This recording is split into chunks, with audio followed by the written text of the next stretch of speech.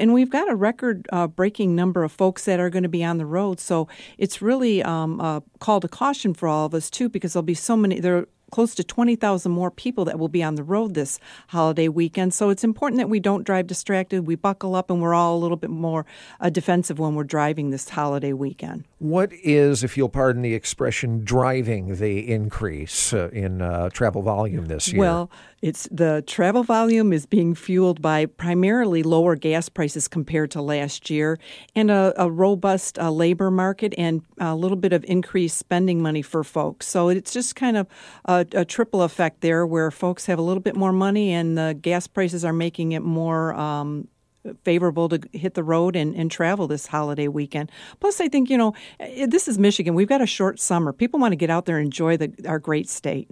I like how you followed my pun with a pun of your own on the gas there. As we are talking, gas prices have been going up in the last few weeks and even sharp spikes from day to day, but they're still lower than they were a year ago, I believe. Right. Yeah, I mean, I think it's hard for us to understand that, a year ago we were at it was about 272, and prior to that, in 2014, it was 382. So if you look back, we really still do have lower gas prices. But again, it's supply and demand.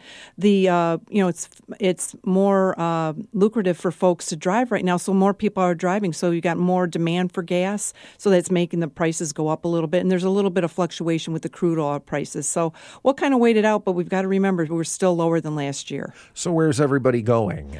Well, I mean, in Michigan, obviously, we've got the west side of the state where people like to go in the Thumb area and some of the northern parts of Michigan.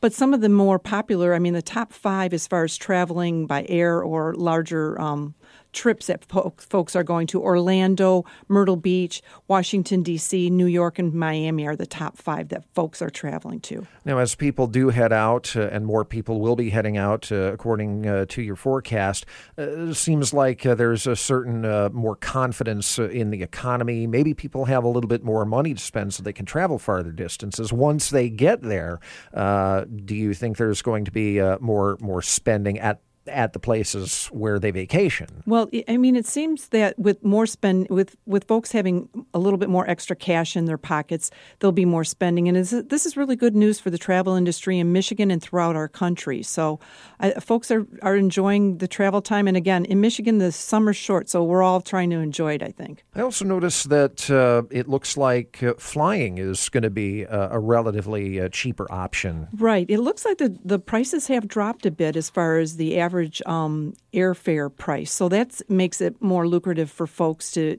travel by air now. So it looks like maybe some of the lower gas prices are affecting the airline prices too.